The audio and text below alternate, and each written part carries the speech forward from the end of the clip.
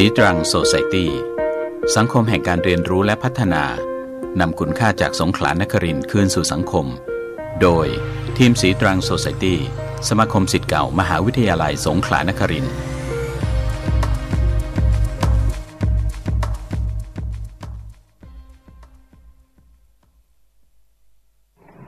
สวัสดีค่ะท่านผู้ฟังทุกท่านพบกันอีกครั้งแล้วนะคะในรายการสีตรังโซไซตี้ค่ะรายการซึ่งจัดโดยสมาคมศิษย์เก่ามหาวิทยาลัยสงขลานครินทร์ออกอากาศทางสถานีวิทยุมอ FM 88 เมกะเฮิรตซ์ทุกคืนวันจันทร์พุธและก็ศุกร์ค่ะในช่วงเวลาตั้งแต่ 20 นาฬิกาจนถึง 21 นาฬิกาโดยประมาณนะคะและแน่นอนที่สุดสำหรับคืนวันพุธอย่างนี้ก็จะเป็นช่วงของนานาสารพันกับดิฉันจันฉายซึ่งก็จะเป็นช่วงที่ดิฉันพยายามจะไปรวบรวมสิ่งที่คิดว่ามีประโยชน์กับท่านผู้ฟังไม่มากก็น้อยหรือเป็นเรื่องราวที่ดิฉันมีความรู้สึกว่ามันน่าสนใจแล้วก็เอามาชวนพูดชวนคุยกับพวกเราแบ่งปันกันเล่าแบ่งปันกันฟังนะคะแม้ว่ารายการของเราเนี่ยจะไม่ได้เป็นรายการที่ออกอากาศจัดทำรายการแบบสดๆทำให้ไม่สามารถที่จะโทรศัพท์หรือชวนคุยเข้ามาในเวลาที่ดำเนินรายการได้โดยตรงก็ตามแต่ท่านผู้ฟังก็สามารถที่จะติดต่อให้ข้อเสนอแนะให้คำติชมให้กำลังใจกับพวกเรามาได้นะคะ2ช่องทางค่ะโดยการที่ช่องทางแรกก็คือช่องทาง LINE เพิ่มเป็นเพื่อนกันมากับเรา LINE ของเราคือ LINE Official นะคะได้แก่ @psu alumni นะคะมีแอดด้วยนะคะแอดไซน์เนี่ยค่ะ @psu alumni พอเพิ่มเป็นเพื่อนกับเรามาก็จะขึ้นไลน์ขึ้นมาว่าเป็นสมาคมศิษย์เก่ามหาวิทยาลัยสงขลานครินทร์ท่านก็สามารถที่จะส่งข้อเสนอแนะคำติชมคำให้กำลังใจมาได้เลยนะคะเรายินดีที่จะรับฟังค่ะหรืออีกช่องทางหนึ่งถ้าหากท่านไม่ชอบที่จะเล่นไลน์ก็สามารถที่จะติดต่อกันเข้ามากับเราได้ในช่องทางของ Facebook Fanpage มหาวิทยาลัยสงขลานครินทร์นะคะแล้วก็วันนี้ก็เป็นวันพุธที่13กรกฎาคมปีพศ2565นะคะซึ่งก็จะเป็นคืนเดือนเพ็ญขึ้น15ค่ำค่ะเป็นคืนวันที่ตรงกับวันอาสาฬหบูชานะคะก็หลายท่านตอนนี้ก็อาจจะยังอยู่ที่วัดนะคะเพราะว่าหลายคนก็ไปเวียนเทียนร่วมกันใช่ไหมคะแต่หลายท่านก็อาจจะกลับมาแล้วนะคะเพราะตอนนี้เดี๋ยวนี้ก็อาจจะเวียนเทียนกันเร็วขึ้นนะคะก็อาจจะกลับมาถึงบ้านแล้วก็พอถึงบ้านก็สามารถที่จะเปิดรับฟังรายการของเราได้เลยบางท่านถ้ายังกลับมาไม่ทันนะคะก็สามารถที่จะเข้าไปฟังรายการของเราย้อนหลังได้ใน2ช่องทางที่ดิฉันได้กล่าวมาตั้งแต่ต้นนะคะเป็นยังไงกันบ้างคะท่านผู้ฟังหลังจากที่เราเริ่มเปิดประเทศกันมาตั้งแต่วันที่1กรกฎาคมที่มีการอนุญาตให้ไม่ต้องใส่หน้ากากอนามัยในบางสถานที่แล้วเนี่ยเรารู้สึกว่าเป็นยังไงกันบ้างนะคะเพราะช่วงนี้เนี่ยก็ทางรัฐบาลเองนี่ก็พยายามที่จะเร่งฟื้นฟูนะคะพยายามที่จะทำให้เศรษฐกิจของบ้านเมืองของเราเนี่ยมีการฟื้นตัวเกิดขึ้นนะคะแต่ว่ารู้สึกว่าหลังจากที่เราเปิดประเทศเต็มรูปแบบนะคะแล้วก็อนุญาตให้ไม่ใส่แมสในบางสถานที่เนี่ยตั้งแต่วันที่1กรกฎาคมมาก็10กว่าวันเองนะคะสถิติของผู้ป่วยที่ติดโควิดมันก็เริ่มเพิ่มขึ้นนะคะแม้ว่าวันนี้มันดูเหมือนกับจะทรงตัวหน่อยนึงแต่ก็จาก10กว่าวันที่ผ่านมานี้ก็ เพิ่มขึ้นทำให้เราชะล่าใจไม่ได้นะคะประมาทไม่ได้เพราะฉะนั้นเนี่ยถ้าเกิดว่ายังไงก็อย่าได้ประมาทแล้วก็ยังคงต้องระมัดระวังตัวเราเองไว้จะเป็นดีที่สุดนะคะในเรื่องของการที่จะต้องสวมใส่หน้ากากอนามัยเมื่อเวลาที่เราไปในที่มันเป็นที่มีเป็นชุมชนแม้จะไม่แออัดนะคะแต่ว่าถ้าต้องพบเจอกับผู้คนจำนวนมากนะคะก็ควรจะปลอดภัยไว้ก่อนการใส่หน้ากากอนามัยก็คงไม่ได้ทำให้พวกเราเดือดร้อนสักเท่าไหร่แล้วใช่ไหมคะน่าจะคุ้นชินกันกับสิ่งเหล่านี้แล้วอีกอย่างหนึ่งที่ยังต้องเคร่งครัดก็คือ social distancing นะคะแล้วก็การล้างมือนี้สำคัญมากๆนะคะเพราะฉะนั้นเนี่ยเรื่องเล็กๆน้อยๆอย่างเหล่านี้แหละค่ะก็เป็นสิ่งที่จะทำให้เราป้องกันตัวเราเองได้เป็นอย่างดีอย่าได้ชะล่าใจนะคะเป็นขึ้นมาถึงแม้ตอนนี้บอกว่าอาการจะไม่รุนแรงหรือแม้ว่าเราจะได้รับวัคซีนกันแล้วจนคิดว่ามันช่วยทำให้บรรเทาความหนักของโรคนี้ไปได้นะคะแต่ว่าก็ไม่ได้บอกว่ามันจะทำให้เราไม่ติดนะคะแล้วก็การติดเชื้อแม้จะเบาบางลงไปนะคะอาการจะเบาบางลงไปแต่แน่นอนค่ะเมื่อไหร่ที่ร่างกายของเราติดเชื้อการฟื้นคืนสู่กับสภาพเดิมเนี่ยมันก็ไม่ 100% นะคะเพราะฉะนั้นอย่าเอาร่างกายของเราไปเสี่ยงน่าจะดีกว่าพอพูดถึงเรื่องของการฟื้นตัวเนี่ยค่ะก็อยากจะถามว่าพวกเรารู้สึกเป็นยังไงกันบ้างฟื้นตัวกันเป็นยังไงนะคะในช่วงนี้แต่หลายคนก็ยังบอกว่าตัวเองก็ยังฟื้นตัวได้ไม่ดีนะคะในประชาชนหลายๆกลุ่มเองก็ยังรู้สึกว่าตัวเองเนี่ยก็ยังชอกช้ำอยู่นะคะบางคนก็บอกว่าพลังของการที่จะพลิกฟื้นตัวเองกลับมาเนี่ยไม่ว่าทางด้านร่างกายหรือจิตใจมันรู้สึกว่าแทบจะไม่ค่อยจะเหลือเลยนะเพราะว่าวิกฤตครั้งนี้มันยาวนานกว่าที่ทุกคนจะคาดคิดได้นะคะเราไม่เคยคิดว่ามันจะอยู่กับเรานานมาจนถึง3 ปีขนาดนี้แล้วก็เป็นวิกฤตที่มันเกิดขึ้นทั่วโลกใบนี้เลยมันไม่เพียงแต่ประเทศใดประเทศหนึ่งเท่านั้นนะคะซึ่งก็แตกต่างจากวิกฤตภาวะวิกฤตอื่นๆวิกฤตเศรษฐกิจที่เคยเกิดขึ้นมาไม่ว่าจะเป็นเศรษฐกิจวิกฤตเศรษฐกิจต้มยำกุ้งหรืออะไรก็ตามแต่นะคะอันนี้มันไม่ใช่เลยเพราะฉะนั้นเนี่ย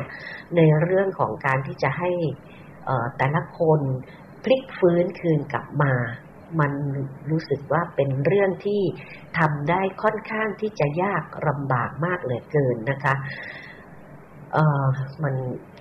จะพูดยังไงดีนะคะก็โดนกันทั่วนะคะก็แต่ว่าก็บังเอิญว่าดิฉันก็เลยไปอ่านเจอนะคะหนังสือเล่มหนึ่งนะคะซึ่งก็เป็นหนังสือที่ผู้เขียนเนี่ยเขาก็เขียนเกี่ยวกับภาวะวิกฤตต่างๆที่เกิดขึ้นไม่ว่าจะเป็นปัญหาหนักปัญหาเบาถึงแม้เราไม่มีวิกฤตของภายนอกเข้ามากระทบเราแต่ในการดำเนินชีวิตปกติของคนเราเนี่ยวิกฤตของตัวเราเองปัญหาของตัวเราเองปัญหาส่วนตัวปัญหาครอบครัวปัญหาต่างๆที่เกิดขึ้นกับเรามันมีอยู่ทุกวันนะคะเพราะฉะนั้นเนี่ยการที่คนเราเนี่ยจะพลิกฟื้นคืนกลับมาแล้วก็รับมือกับวิกฤตต่างๆอย่างที่บอกไม่ว่าจะเป็นหนักหรือเบาได้เนี่ยค่ะมันก็ต้องอาศัยทักษะใช่ไหมคะ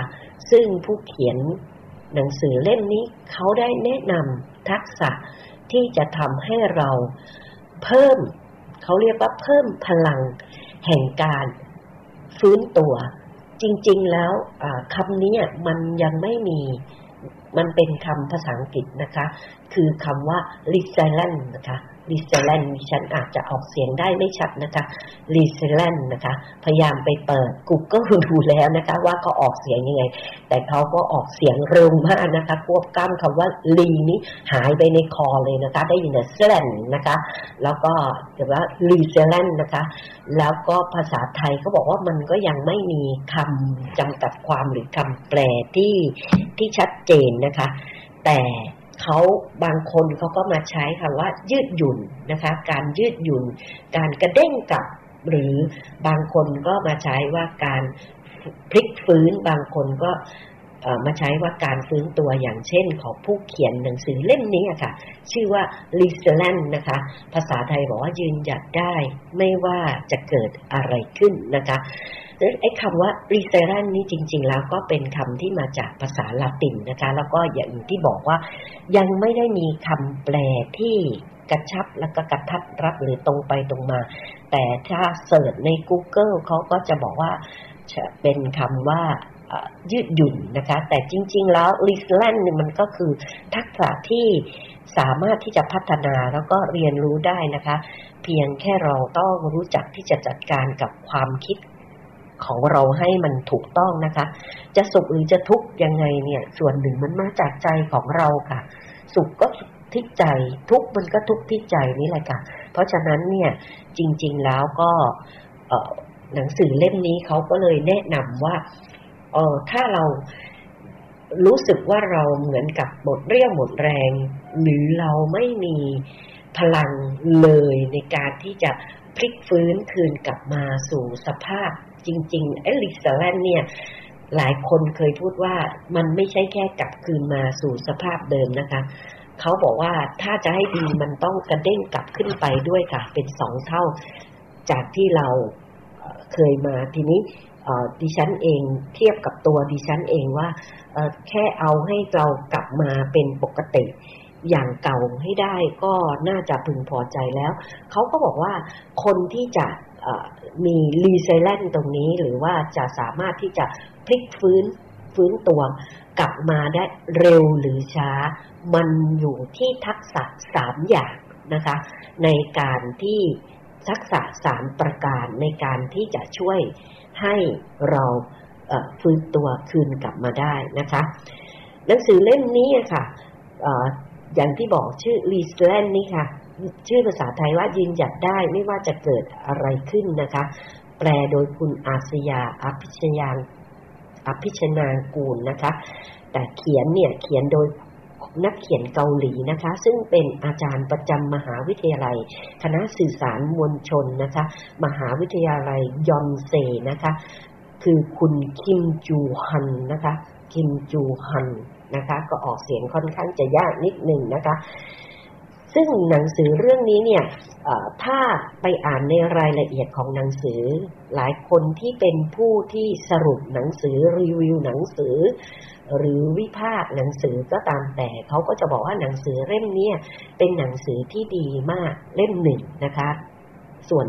ในส่วนหนึ่งก็คือในประเทศเกาหลีเองเขาก็ขายดีเป็นหนังสือที่ขายดีนะคะแล้วก็คุณคิมจูฮวันเนี่ยเขาก็ได้รับรางวัลหลายรางวัลเลยนะ2ปีติดต่อกันเลยค่ะ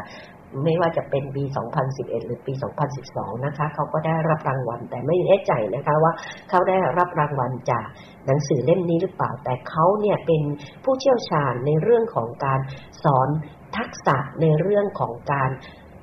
เพิ่มพลังแห่งการฟื้นตัวนะคะก็มีคนบอกว่ามีคนที่สรุปหนังสือนะคะเล่มนี้ที่อ่านแล้วก็สรุปหนังสือเล่มนี้ก็บอกว่าเป็นหนังสือที่ควรค่านะคะแล้วก็น่าที่จะซื้อมาเอามาไว้อ่านเพราะจะมีการยกตัวอย่างค่อนข้างเยอะนะคะแต่ตัวดิฉันเองก็ไม่ได้มีโอกาสที่จะอ่านหนังสือเล่มนี้เพียงแต่เอาสิ่งที่เขาสรุปกันนะคะมาพูดให้ฟังว่าไอ้ทักษะ3ประการเนี่ยค่ะที่เขาสรุปว่าจำเป็นที่จะต้องมีและก็ต้องฝึกฝนให้มันเกิดขึ้นแล้วก็ให้มันมีมากขึ้นเรื่อยๆนะคะเพื่อที่จะให้เรามีการฟื้นตัวของเราเองเนี่ยได้เร็วนะคะก็มีอยู่3ประการด้วยกัน ก็ประการที่หนึ่งคือทักษะเรื่องของการปรับตัวนะคะทักษะที่สองได้แก่ทักษะเรื่องของมนุษยสัมพันธ์นะคะส่วนทักษะที่สามก็คือทักษะของการทัศนคตินะคะการมองโลกเชิงบวกนะคะอันนี้เดี๋ยวเราก็จะไปคุยรายละเอียดกันซึ่งวันนี้ดิฉันก็จะมีตัวอย่างมาพูดคุยให้พวกเราฟังโดยที่ไม่ได้เป็นตัวอย่างจากหนังสือเรื่องนี้นะคะเล่มนี้นะคะเป็นตัวอย่างที่เกิดในประเทศไทยแล้วก็อยู่ในคนไทยของเราเนี่ยนะคะก็จะได้ยกตัวอย่างมาให้พวกเราฟังสำหรับช่วงนี้ก็พักกันครู่หนึ่งก่อนนะคะเดี๋ยวเรามาพบกันต่อในช่วงที่สองค่ะเคยสังเกตไหมครับว่าทุกวันนี้เราบริโภคตามใจอยากมากจนกระทบสุขภาพเราบริโภคเทคโนโลยีตามกระแสจนเกิดขยะมีพิษสะสมกระทบสิ่งแวดล้อมเราใช้ไฟฟ้าน้ำประปาทรัพยากรธรรมชาติโดยไม่คำนึงถึงอนาคตสถานีวิทยุมอ.หาดใหญ่ FM 88 MHz ร่วมรณรงค์ให้ทุกคนบริโภคอย่างพอดีมีชีวิตที่พอเพียงปัจจุบันการใช้ชีวิตอย่างเร่งรีบขาดการดูแลสุขภาพทำให้คนไทยถูกคุกคามด้วยโรคเบาหวานและความดันโลหิตสูงอย่างไม่รู้เนื้อรู้ตัวถึงเวลาปรับเปลี่ยนพฤติกรรมสุขภาพกันเสียทีก่อนที่จะป่วยเป็นภาระให้คนในครอบครัวต้องดูแลลดเสี่ยงลดโรคเบาหวานความดันโลหิตสูงด้วยการใส่ใจ3 อบอกลา2 สอออกกำลังกายกินเป็นเน้นผักลดหวานมันเค็มอารมณ์ดีงดบุหรี่สุราด้วยความปรารถนาดีจากสำนักงานสาธารณสุขจังหวัดสงขลา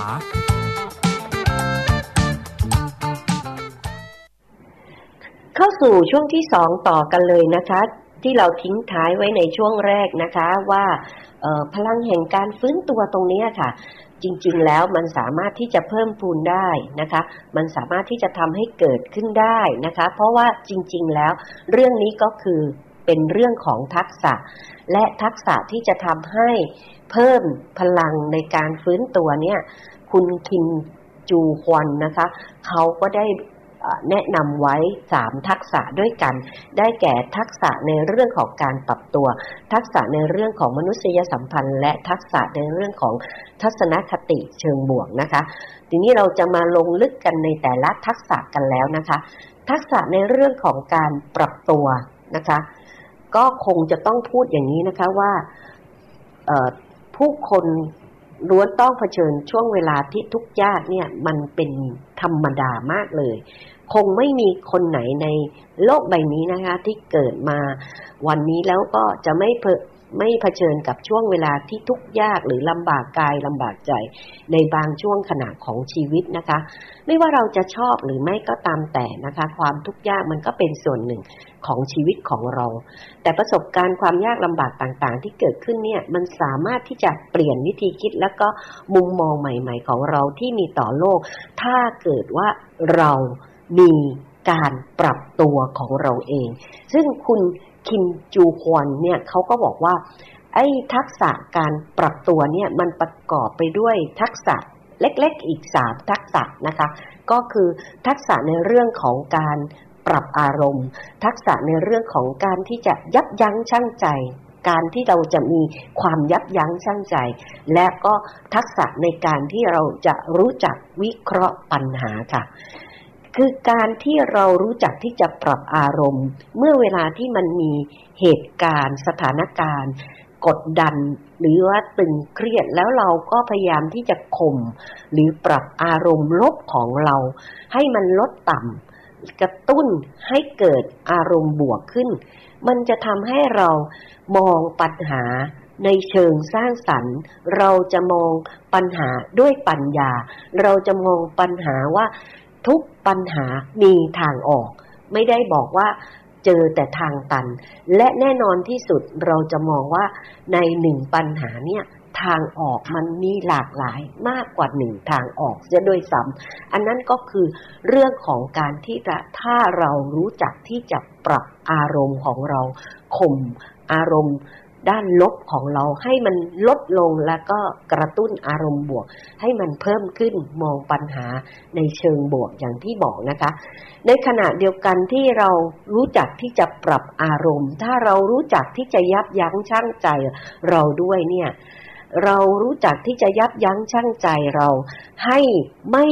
ควบคุมตัวเราเองไม่ให้เกิดการกระทำอะไรก็ตามแต่ที่มันไม่เหมาะไม่ควรออกไปมันจะทำให้เกิดการสร้างแรงจูงใจในตัวเราเองทำให้ตัวเราเองเนี่ยเกิดความรู้สึกว่าเรามีอิสระในการที่จะทำอะไรก็ได้แต่ว่าอยู่ในภายใต้กฎเกณฑ์ที่มันขอบเขตที่มันพอเหมาะพอควรนะคะแล้วถ้าเราทำแบบนั้นสิ่งที่ตามมามันก็จะย่อมคือการที่เราสามารถที่จะพลิกหรือฟื้นตัวหรือมีความสุขขึ้นมาได้เช่นเดียวกันจากสิ่งที่มันเป็นความทุกข์อยู่ในณขณะนั้นการที่เรามีเปลี่ยน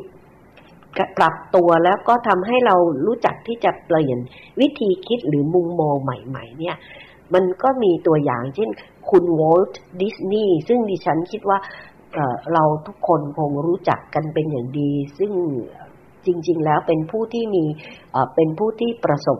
ความสำเร็จในชีวิตแล้วก็มีชื่อเสียงโด่งดังมายาวนานนะคะเป็นเสียชีวิตไปตั้งนานแล้วแต่คนสมัยนี้ใครๆก็ยังรู้จักวอลต์ดิสนีย์คุณวอลต์ดิสนีย์เนี่ยได้กล่าวไว้เลยว่าความทุกข์ยากทั้งหมดปัญหาและอุปสรรคทุกอย่างที่ผมเคยประสบมาในชีวิตเนี่ยทำให้ผมแข็งแกร่งขึ้นนะคะเห็นไหมคะเขาไม่ได้มองว่าปัญหามาทำให้เขาทุกข์ระทมหรืออะไรยังไงแต่มันทำให้เขาแข็งแกร่งขึ้นนะคะคุณอาจไม่ตระหนักตอนที่มันเกิดขึ้นแต่ความผิดหวังอันแสนเจ็บปวดอาจจะเป็นสิ่งที่ดีที่สุดที่โลกใบนี้ได้มอบให้แก่คุณอันนี้คือคำกล่าวของคุณวอลต์ดิสนีย์นะคะแล้วดิฉันก็อยากจะยกตัวอย่างให้เห็นถึงเรื่องของการที่คนทักษะการปรับตัวที่ดีที่เกิดขึ้นในประเทศไทยในคนไทยของเรานะคะโดยจะยกตัวอย่างจากเหตุการณ์สึนามิค่ะก็เหตุการณ์สึนามิครั้งยิ่งใหญ่มหันตภัยสึนามิที่เกิดขึ้นในประเทศไทยเราเมื่อปีพ.ศ. 2547นะคะเหตุการณ์ครั้งนั้นก็เป็นแผ่นดินไหวที่รุนแรงที่สุดลำดับที่5ของโลกในรอบ100 ปีเลยนะคะก็เป็นเหตุการณ์ที่ทำให้มีผู้เสียชีวิตเยอะแยะมากมายนะคะมากกว่า 150,000 คนเลยเฉพาะในประเทศไทยเราเองเนี่ยก็มีผู้เสียชีวิตมากกว่า 5,000 คนเลยนะคะทั้งที่เป็นคนไทยแล้วก็เป็นที่เป็นนักท่องเที่ยวถ้าใครนะคะที่โตพอแล้วในช่วงปีพ.ศ. 2547ข่าวสึนามินี่มันดังมากแล้วก็อยู่หลายวันเลยใช่ไหมก็เพราะมันเป็นมหันตภัยที่ยิ่งใหญ่อย่างที่ได้พูดไปแล้วแล้วก็คงจะจำผู้หญิงตัวเล็กๆคนหนึ่งได้นะคะเธอคือรองศาสตราจารย์ดร.ปริชาติ สถาปิตานนท์อาจารย์เป็นอาจารย์ประจำคณะนิเทศศาสตร์จุฬาลงกรณ์มหาวิทยาลัยนะคะอาจารย์เป็นคนหนึ่งเลยนะคะที่ได้รับผลกระทบที่รุนแรงจากเหตุการณ์ในครั้งนั้นเลยนะคะเพราะว่าอาจารย์ต้องสูญเสียครอบครัวทั้งหมดของอาจารย์ไปกับเหตุการณ์สึนามิครั้งนั้นค่ะไม่ว่าจะเป็นคุณพ่อคุณแม่น้องสาวอีก2 คนนะคะคิดดูสิคะคนเราเมื่อวานนี้ค่ะเรายังอยู่กันพร้อมหน้าพร้อมตาพร้อมครบกันหมดทั้งครอบครัวพอมาวันนี้กลายเป็นว่าทุกคนจากเราไปหมดเลยเหลือเพียงเราเพียงคนเดียวถ้าอาจารย์ดร.ปริชาติเนี่ยค่ะท่านไม่มีการที่จะปรับตัวท่านเองท่านไม่สามารถที่จะปรับอารมณ์หรือยับยั้งชั่งใจได้เนี่ยนะคะเราจะเห็นภาพของท่านออกมาอย่างไรแต่ข่าวที่ออกมาจากเหตุการณ์สึนามิครั้งนั้นเนี่ยเราจะเห็นภาพของอาจารย์ที่รับมือกับเหตุการณ์วิกฤตการณ์ในครั้งนั้นน่ะที่ส่งผลกระทบรุนแรงต่อครอบครัวของอาจารย์เนี่ยด้วยความสงบนะคะ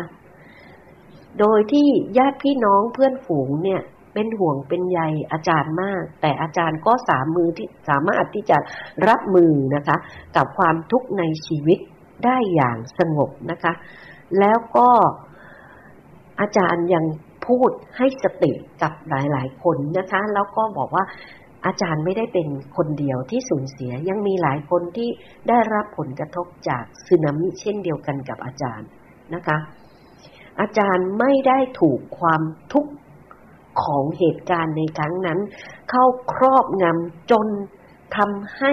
ไม่คิดถึงอะไรแต่อาจารย์ปรับตัวและเข้าใจถึงสัจธรรมของโลกนะคะอาจารย์เปลี่ยนตัว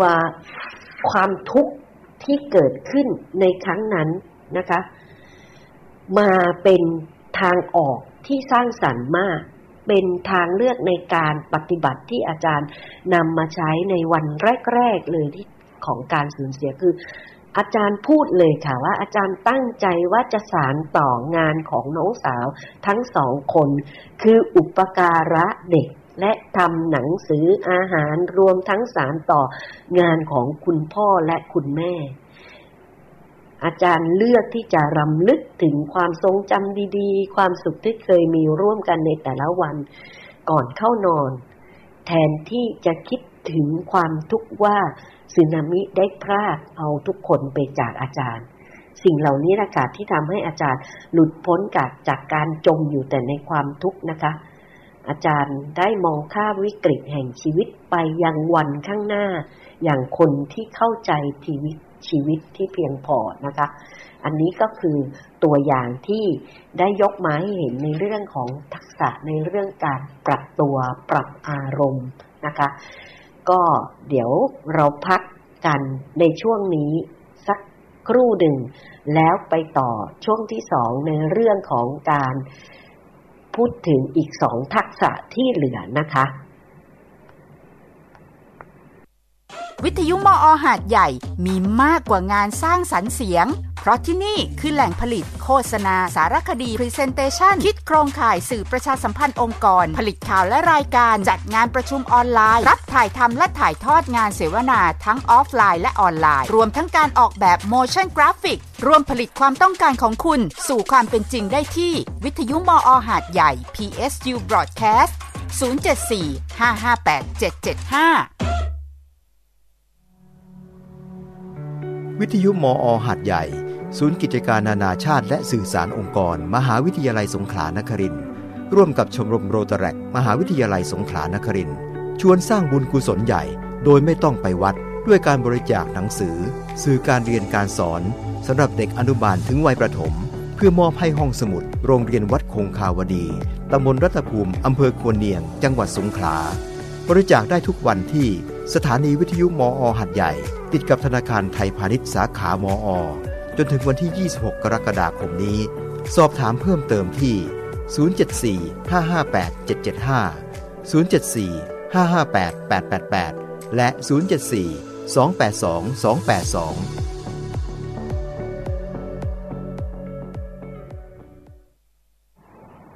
เรามาต่อกันอีก2ทักษะที่เหลือเลยดีกว่านะคะก็คือทักษะมนุษยสัมพันธ์และก็ทัศนคติเชิงบวกนะคะทักษะด้านมนุษยสัมพันธ์พอพูดถึงว่าคนที่มีมนุษยสัมพันธ์ดีทุกคนก็จะเห็นภาพใช่ไหมคะว่าเป็นคนที่แวดล้อมไปด้วยเพื่อนฝูงรอบตัวค่อนข้างเยอะนะคะเป็นคนแบบไหนเป็นคนที่สามารถทำให้คนรอบข้างของเราเนี่ยเกิดความสบายใจนะคะอยู่ด้วยแล้วก็มีความสุขเพราะฉะนั้นคนกลุ่มที่บอกว่าเป็นคนที่มีมนุษยสัมพันธ์ดีก็มักจะเป็นคนที่เป็นคนที่มีเขาเรียกว่ามีภาวะผู้นำที่จะมากกว่าคนอื่นนะคะแล้วก็จะเป็นคนที่ดูแล้วก็จะค่อนข้างจะมีสุขภาพที่แข็งแรงแล้วก็เข้มแข็งเป็นคนที่ก็ค่อนข้างจะเข้มแข็งซะทีเดียวอันนี้ก็เป็นส่วนใหญ่นะคะก็อาจจะไม่ถึงขนาดเป็นแบบนี้ไปทั้งหมดแต่ไอ้เรื่องของการที่จะทำให้เรามีมนุษยสัมพันธ์ที่ดีหรือไม่ดีเนี่ยเขาบอกว่ารากฐานของทักษะนี้นะคะประกอบไปด้วยทักษะย่อยๆเนี่ยก็คือเรื่องของทักษะการสื่อสารค่ะซึ่งก็เป็น สิ่งที่สำคัญมากเลยใช่ไหมคะถ้าเกิดว่าใครเคยฟังดิฉันพูดในหลายๆตอนที่ผ่านมาเนี่ยทักษะการสื่อสารนี่คงไม่ใช่เป็นทักษะเดียวที่ทำให้เกิดการเพิ่มพลังในเรื่องของการฟื้นตัวแต่ทักษะของการสื่อสารก็เป็นทักษะหนึ่งที่ทำให้คนเราเนี่ยประสบความสำเร็จในชีวิต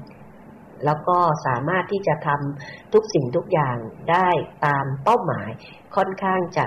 ดีเลยใช่ไหมคะเพราะฉะนั้นจึงเป็นทักษะที่สำคัญมากแต่คนเราก็มักจะเข้าใจผิดเกี่ยวกับเรื่องของการสื่อสารถูกไหมคะคิดว่าถ้าเราเป็นคนที่พูดตลกหรือเป็นคนที่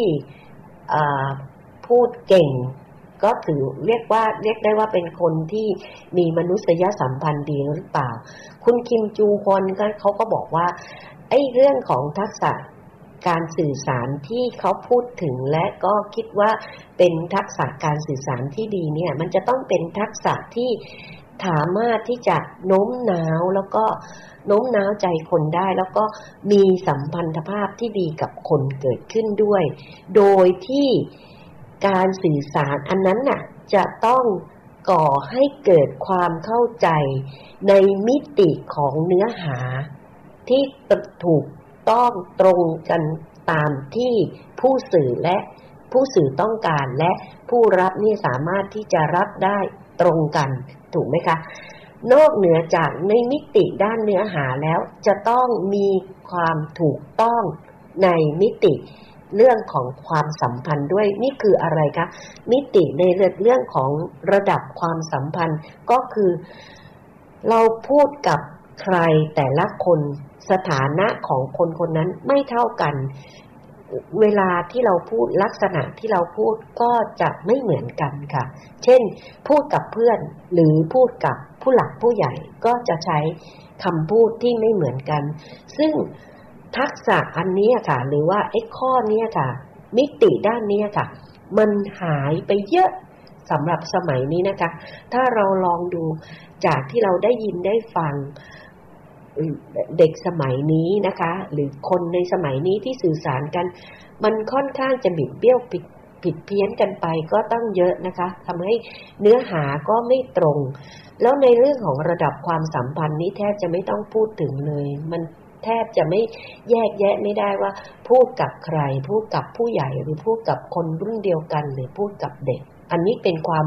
รู้สึกส่วนตัวของดิฉันเองซึ่งทำให้รู้สึกว่า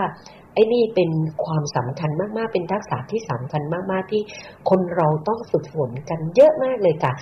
ดิฉันก็ลืมบอกไปนะคะว่าถ้าสมมุติเราจะรู้ตัวเราเองว่าทักษะ3ข้อที่พูดกันไปนะคะคือทักษะในด้านการปรับตัวทักษะด้านมนุษยสัมพันธ์แล้วก็ทักษะใน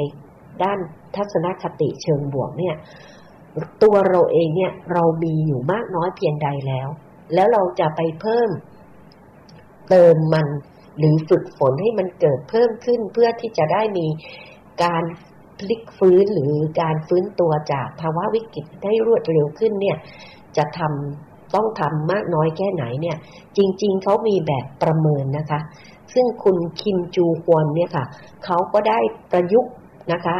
ได้ไปประยุกต์เครื่องมืออันนี้ค่ะแบบประเมินอันนี้แบบวัดค่าเขาเรียกเป็นแบบวัดค่า RQ นะคะหรือ Resilient Quotient นะคะ Quotient นะคะ Resilient Quotient ก็เป็นเหมือนแบบทดสอบ IQ อย่างนี้ค่ะแต่นี่เป็นการทดสอบพลังการฟื้นตัวนะคะซึ่งคุณคิมจูฮวอนนี่เขาก็ปรับมาจากของอเมริกาของยุโรปเนี่ยจนมาให้เข้าใกล้เคียงกับเป็นเหมาะสำหรับคนเกาหลีในบ้านเขาซึ่งก็คิดว่าใช้ได้กับคนไทยซึ่งเป็นชาวเอเชียแล้วก็วัฒนธรรมความวิถีชีวิตความเป็นอยู่ของเราค่อนข้างจะใกล้เคียงไม่แตกต่างกับเขามากนักนะคะเหลือ53ข้อก็ถ้าใครสนใจก็สามารถที่จะคลิกเข้าไปหาในอินเทอร์เน็ตนะคะคือใช้คำว่า KRQ-53 นะคะก็จะได้แบบทดสอบมาประเมินนะคะว่าตัวเราเองเนี่ยมีทักษะด้านต่างๆเหล่านี้มากน้อยแค่ไหนก็ให้คะแนนกันไปได้เลยยกตัวอย่างในเรื่องของทักษะการสื่อสารเนี่ยค่ะ ก็จะเป็นคำถามเกี่ยวแบบประเมินที่เขาก็จะให้เราตอบนะคะว่าเราประเมินตัวเราเองว่าฉันเป็นผู้นำการสนทนาได้ดีในทุกบรรยากาศและทุกคู่สนทนาเราก็ให้คะแนนของเราไปว่า1 2 3 4อย่างนี้เป็นต้นนะคะเราได้คะแนนเท่าไหร่นะคะฉันเก่งเรื่องพูดตลกอย่างคมคายฉันหาคำศัพท์หรือวลีที่เหมาะสมกับสิ่งที่ต้องการสื่อสารได้ฉันรู้สึกลำบากใจที่ต้องสนทนากับผู้บังคับบัญชาในระหว่างสนทนาฉันมักพลาดเนื้อหาที่กำลังสนทนาไปเพราะคิดเรื่องอื่นอยู่อะไรอย่างนี้เป็นต้นนะคะอันนี้ก็คือเป็นแบบประเมินที่ให้เรารู้ว่าเรามีทักษะในเรื่องนี้มากน้อยแค่ไหนกี่คะแนนแล้วเราควรจะต้องไปฝึกฝนมากน้อยแค่ไหนนะคะนอกเหนือจากทักษะด้านการสื่อสารแล้วอีกองค์ประกอบหนึ่งของทักษะเรื่องของมนุษยสัมพันธ์คือทักษะของการเข้าใจผู้อื่นค่ะซึ่งทักษะนี้จริงๆแล้วมันทำได้อย่างไรคือทำด้วยการฟังนะคะแต่ต้องเป็นการฟังแบบตั้งใจอะค่ะนะคะทีนี้คุณคิมจูฮวนก็บอกว่าจริงๆการฟังเนี้ยถ้าเราฟังอย่างตั้งใจการแสดงออกถึงความตั้งใจและการแสดงออกถึงการที่เราฟังเขาด้วยอารมณ์เชิงบวกเนี่ยควรจะประกอบไปด้วยการยิ้มน้อยๆด้วยนะคะการยิ้มเนี่ยเป็นเรื่องที่ดีนะคะเพราะฉะนั้นก็อันนี้ก็คือเรื่องของมนุษยสัมพันธ์ทักษะด้านมนุษยสัมพันธ์ก็อยากจะเอาตัวอย่างเรื่องทักษะด้านมนุษยสัมพันธ์คือสำหรับตัวอย่างนี้ดิฉันว่ามีทั้งเรื่องของการปรับตัวและก็เรื่องของด้านมนุษยสัมพันธ์มาเล่าให้เราฟังสักเรื่องหนึ่งนะคะก็จะเป็นเรื่องของคุณที่เรียกว่าใครอาจจะรู้จักนะคะแต่ดิฉันก็ไม่ค่อยดูก็เลยไม่ค่อยจะรู้จักนะคะคือคุณชม้อยหอยเหล็กค่ะเขาก็เป็นศิลปินนะคะชื่อจริงของเขาคือคุณรัตนสุทธิประภานะคะเขาใช้ชื่อในการแสดงว่าชม้อยหอยเหล็กคุณชม้อยหอยเหล็กนี่เขาก็เป็นคนอีสานนะคะก็เข้ามาอยู่ในเมืองหลวงนะคะกรุงเทพโดยที่ว่าต้องการที่จะมีชีวิตที่ดีกว่าเดิมเพราะมาจากครอบครัวที่แร้นแค้นนะคะก็พ่อแม่ใช้ความรุนแรงในการแก้ปัญหาแต่สิ่งนี้ถึงแม้จะเกิดมีใช้ความรุนแรงแต่เขาเองเนี่ยก็จะมีความสนิทสนมกับแม่และก็ยายเป็นพิเศษนะคะเขาจากบ้านมาอยู่ในกรุงเทพเนี่ยต้องทำงานทุกชนิดเลยนะคะกลางคืนก็ต้องไปเช่าที่นอนคืนละ20 บาทในสลัมที่แวดล้อมไปด้วยยาเสพติดแล้วก็อบายมุขทุกประเภทเลยแต่คุณชม้อยเขาก็มีความยับยั้งชั่งใจนะคะแล้วก็มีทักษะในการปรับตัวที่ทำให้เขาไม่ไปข้องแวะกับสิ่งที่เป็นเรื่องของยาเสพติดแล้วก็อบายมุขเขาก็มีพรสวรรค์ในด้านการแสดงค่ะได้เข้าร่วมแสดงกับคณะตลกตามร้านอาหารทำให้เขามีรายได้ดีขึ้นชีวิตความเป็นอยู่เริ่มดีขึ้นมาระยะหนึ่งแต่พอมีวิกฤตที่ผ่านมาเนี่ยก็ทำให้งานมันน้อยลงรายได้ก็ขาดหายไปเขาก็เลยตัดสินใจนะคะจัดการแสดงของตัวเองแต่งชุดไทยร้องรำทำเพลงตามจังหวะดนตรีโปงลางนะคะสลับกับทอล์กโชว์ย้ายเวทีไปตามริมถนนที่สาธารณะตลาดนัดต่างๆเลยนะคะตอนแรกอะค่ะที่เขาหันมาทำงานเนี่ยเขายอมรับความจริงไม่ได้ยอมรับตัวเองไม่ได้เขารู้สึกอายก็ไม่อยากให้ใครว่าจำเขาได้ว่าเขาคือชม้อยหอยเหล็กนะคะก็แต่งหน้าอำพรางตัวเองไปเพื่อให้ดึงคนอื่นดึงความสนใจของคนอื่นไปนะคะให้จำเขาไม่ได้แล้วก็สร้างความขบขันให้กับผู้ชมก็ให้จำตัวเขาไม่ได้จนกระทั่งวันหนึ่งนะคะเขาถึงจุดที่เขาปลดล็อกความคิดอันนี้ได้ก็เปลี่ยนมุมมองของความคิดก็ไม่ได้บอกนะคะว่าทำไมถึงปลดล็อกความคิดอันนี้ได้แทนที่เขาจะคิดว่าผู้ชมจะคิดยังไงกับเขานะจะคิดว่าเขาต้องตกอับ มาจนจะต้องมาแสดงตามริมถนนหรืออะไรยังไงเขากลับคิดว่ามันน่าจะดีกว่าไหมถ้าเกิดว่าเขามาสนใจในเรื่องของการแสดงให้เต็มที่ดีกว่ามันให้สมค่าเลยให้ผู้ชมเขาได้รับความสนุกสนานความบันเทิงเต็มที่แล้วก็ให้เงินตอบแทนให้คุ้มกับเงินที่เขาให้เรามาเป็นค่าตอบแทนนับจากวันนั้นชีวิตการแสดงของคุณชม้อยเนี่ยดีขึ้นอย่างมากเลยเขาก็มีความสุขมากขึ้นเองด้วยตัวเขาเองเพราะเขารู้สึกถึงคุณค่าความเป็นตัวของตัวเขาเองมากขึ้นนะคะ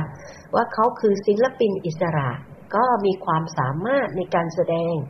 สามารถที่จะมอบความสุขแลกกับค่าตอบแทนนะคะทุกอาทิตย์ที่เขาได้เงินค่าตอบแทนมาเนี่ยเขาก็จะไปให้การกุศลด้วยนะคะเพื่อตอบแทนสังคมทีนี้ชีวิตเหมือนกำลังจะดีขึ้นแต่แล้ววิกฤตมันก็เข้ามาอีกรอบหนึ่งโดยที่ทำให้สถานะทางการเงินของเขาแย่ำแย่ลงชีวิตครอบครัวต้องเลิกรากับคนรักของเขาไปนะคะเขาก็รู้สึกหมดสิ้นทุกสิ่งทุกอย่างเลยตัดสินใจที่จะฆ่าตัวตายนะคะเดชะบุญนะคะไอ้วันที่เขาจะฆ่าตัวตายนั่นน่ะจังหวะนั้นนะคะคุณแม่ของเขาโทรศัพท์มาหาเขาแล้วก็ได้พูดคุยกับเขาปรากฏว่าพอคุยเนี่ยยายของเขาจับได้ทันทีเลยว่าเขากำลังร้องไห้นะคะแล้วก็บอกกับแม่ไปแม่เขาเนี่ยก็บอกว่าพูดออกมาด้วยคำหนึ่งนะคะว่าทุกปัญหามีการแก้มีทางแก้อะไรที่มันแก้ไม่ได้ก็ปล่อยมันไปก่อนเวลาจะแก้ไขได้เองซึ่งคำพูดคำนี้ค่ะที่ทำให้เขารู้สึกว่าเขาไม่ได้อยู่ตัวคนเดียวเขายังมีความหวังมีอนาคตมีวันข้างหน้าคำพูดของแม่คำพูดของยาย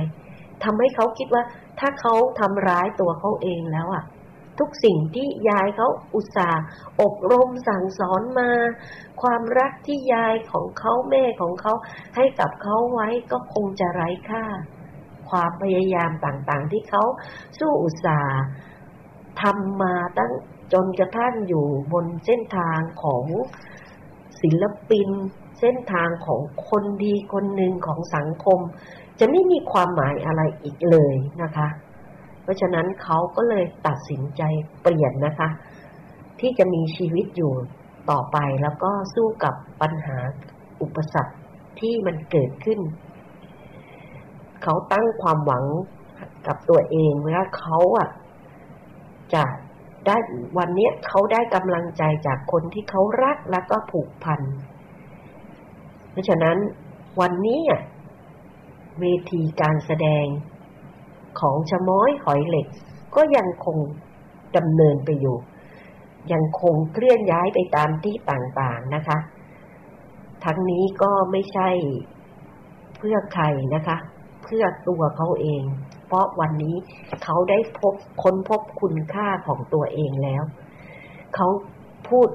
นี่คือคำพูดของชะม้อยหอยเหล็กนะคะเขาบอกว่าผมเห็นใจคนที่กำลังเจอวิกฤตจริงๆเพราะว่าผมเคยอยู่ตรงนั้นมาแล้วผมอยากบอกทุกคนว่าก้าวผ่านมันมาให้ได้แล้วคุณจะรู้ว่ามันดีจริงๆที่เราไม่ตัดสินใจผิดมันดีจริงๆที่เรายังสู้ต่ออันนี้ก็เป็นสิ่งที่ดิฉันอยากจะชี้ให้เห็นถึงทักษะในเรื่องของมนุษยสัมพันธ์ในเรื่องของทัศนคติเชิงบวกดิฉันคิดว่าเราคุยกันมาในหลายตอนเกี่ยวกับเรื่องของทัศนคติเชิงบวกเยอะมากนะคะแล้วก็เราก็ได้เคยพูดว่าการที่จะฝึกให้ตัวเราเองเนี่ยเป็นคนที่มองโลกในแง่บวกหรือว่าเพิ่มพูนการมองโลกในแง่บวกเนี่ยมันต้องอยู่ที่ว่าเราต้องมีความสุขก่อนใช่ไหมคะทีนี้ความสุขเนี่ยจริงๆแล้วถ้าเกิดบอกว่า มันก็ไม่ได้เป็นความสุขที่ถาวรถ้าเราบอกว่าความสุขมันเกิดจากอะไรก็ตามแต่เกิดจากสิ่งของวัตถุใดๆเช่นเราบอกว่าได้กระเป๋าใบนั้นเราคงจะมีความสุขแต่มันก็จะอยู่กับเราประเดี๋ยวเดียวแล้วมันก็จะหายไปได้รถคันนั้นมาเดี๋ยวเราก็จะมีความสุขได้เงินนั้นเงินนี้มาแต่มันก็จะอยู่กับเราเพียงแค่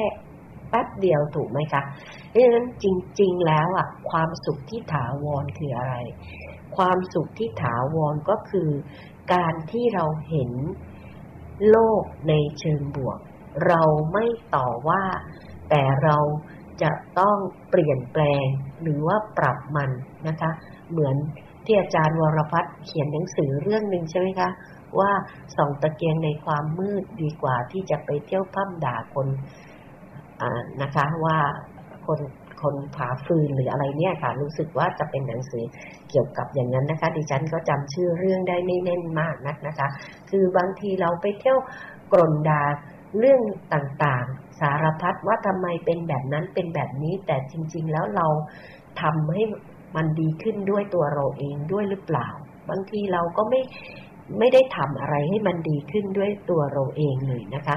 เราไม่ได้ช่วยมันด้วยซ้ำเรากลับไปพร่ำบ่นอะไรต่างๆนี้โดยที่ไม่ได้ยื่นมือเข้าไปทำให้มันดีขึ้นเลยนะคะเพราะฉะนั้นคุณคิมจูฮวอนนะคะเขาก็บอกว่าถ้าเกิดว่าเราจะมีทัศนคติในทางบวกได้เนี่ยเราคงจะต้องรู้จักที่จะมองหาจุดแข็งของทางบวกหมายถึงว่าเราต้องรู้ว่าเราค้นพบอะไรแล้วก็แสดงมันออกมาในเชิงที่เป็นเชิงบวกนะคะนี่คือการที่จะทำให้เราพัฒนาทักษะหรือทัศนคติของเราได้นะคะเราต้องค้นหาและแสดงออกโดยที่มองมันเป็นเชิงบวกให้หมดซึ่งสิ่งที่เราจะทำแบบนี้ง่ายที่สุดก็คือการที่เราหัดขอบคุณก่อนเลยค่ะฝึกการขอบคุณนะคะขอบคุณที่ตื่นมาวันนี้ยังมีลมหายใจอยู่ขอบคุณที่เรายังมีชีวิตขอบคุณที่เรายังมีงานทำขอบคุณที่เรายังมีอาหารให้เรากินต่างๆขอบคุณอะไรก็ได้มันแค่มองทุกสิ่งทุกอย่างที่เรามีอยู่รอบตัวของเรา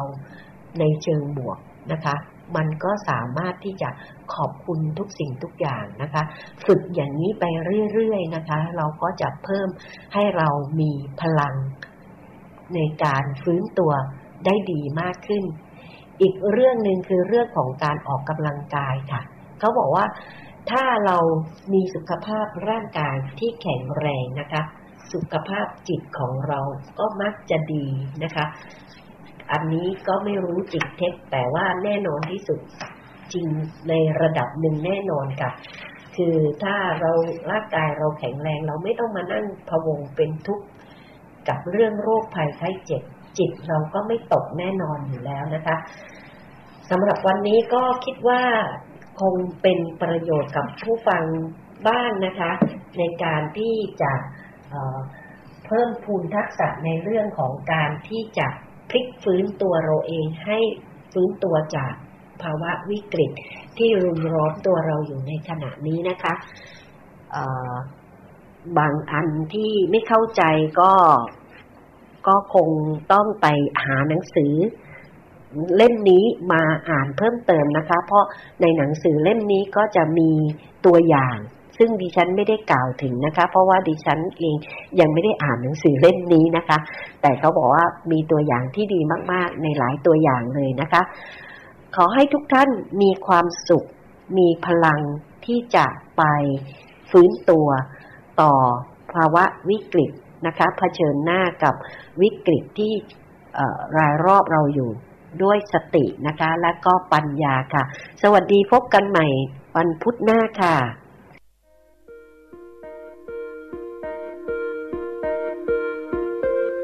ติดตามสีตรังโซไซตี้ได้ทุกวันจันทร์ พุธและศุกร์เวลา 20:15 นาทีถึง 21:00 น.ทาง FM 88.0 MHz PSU Broadcast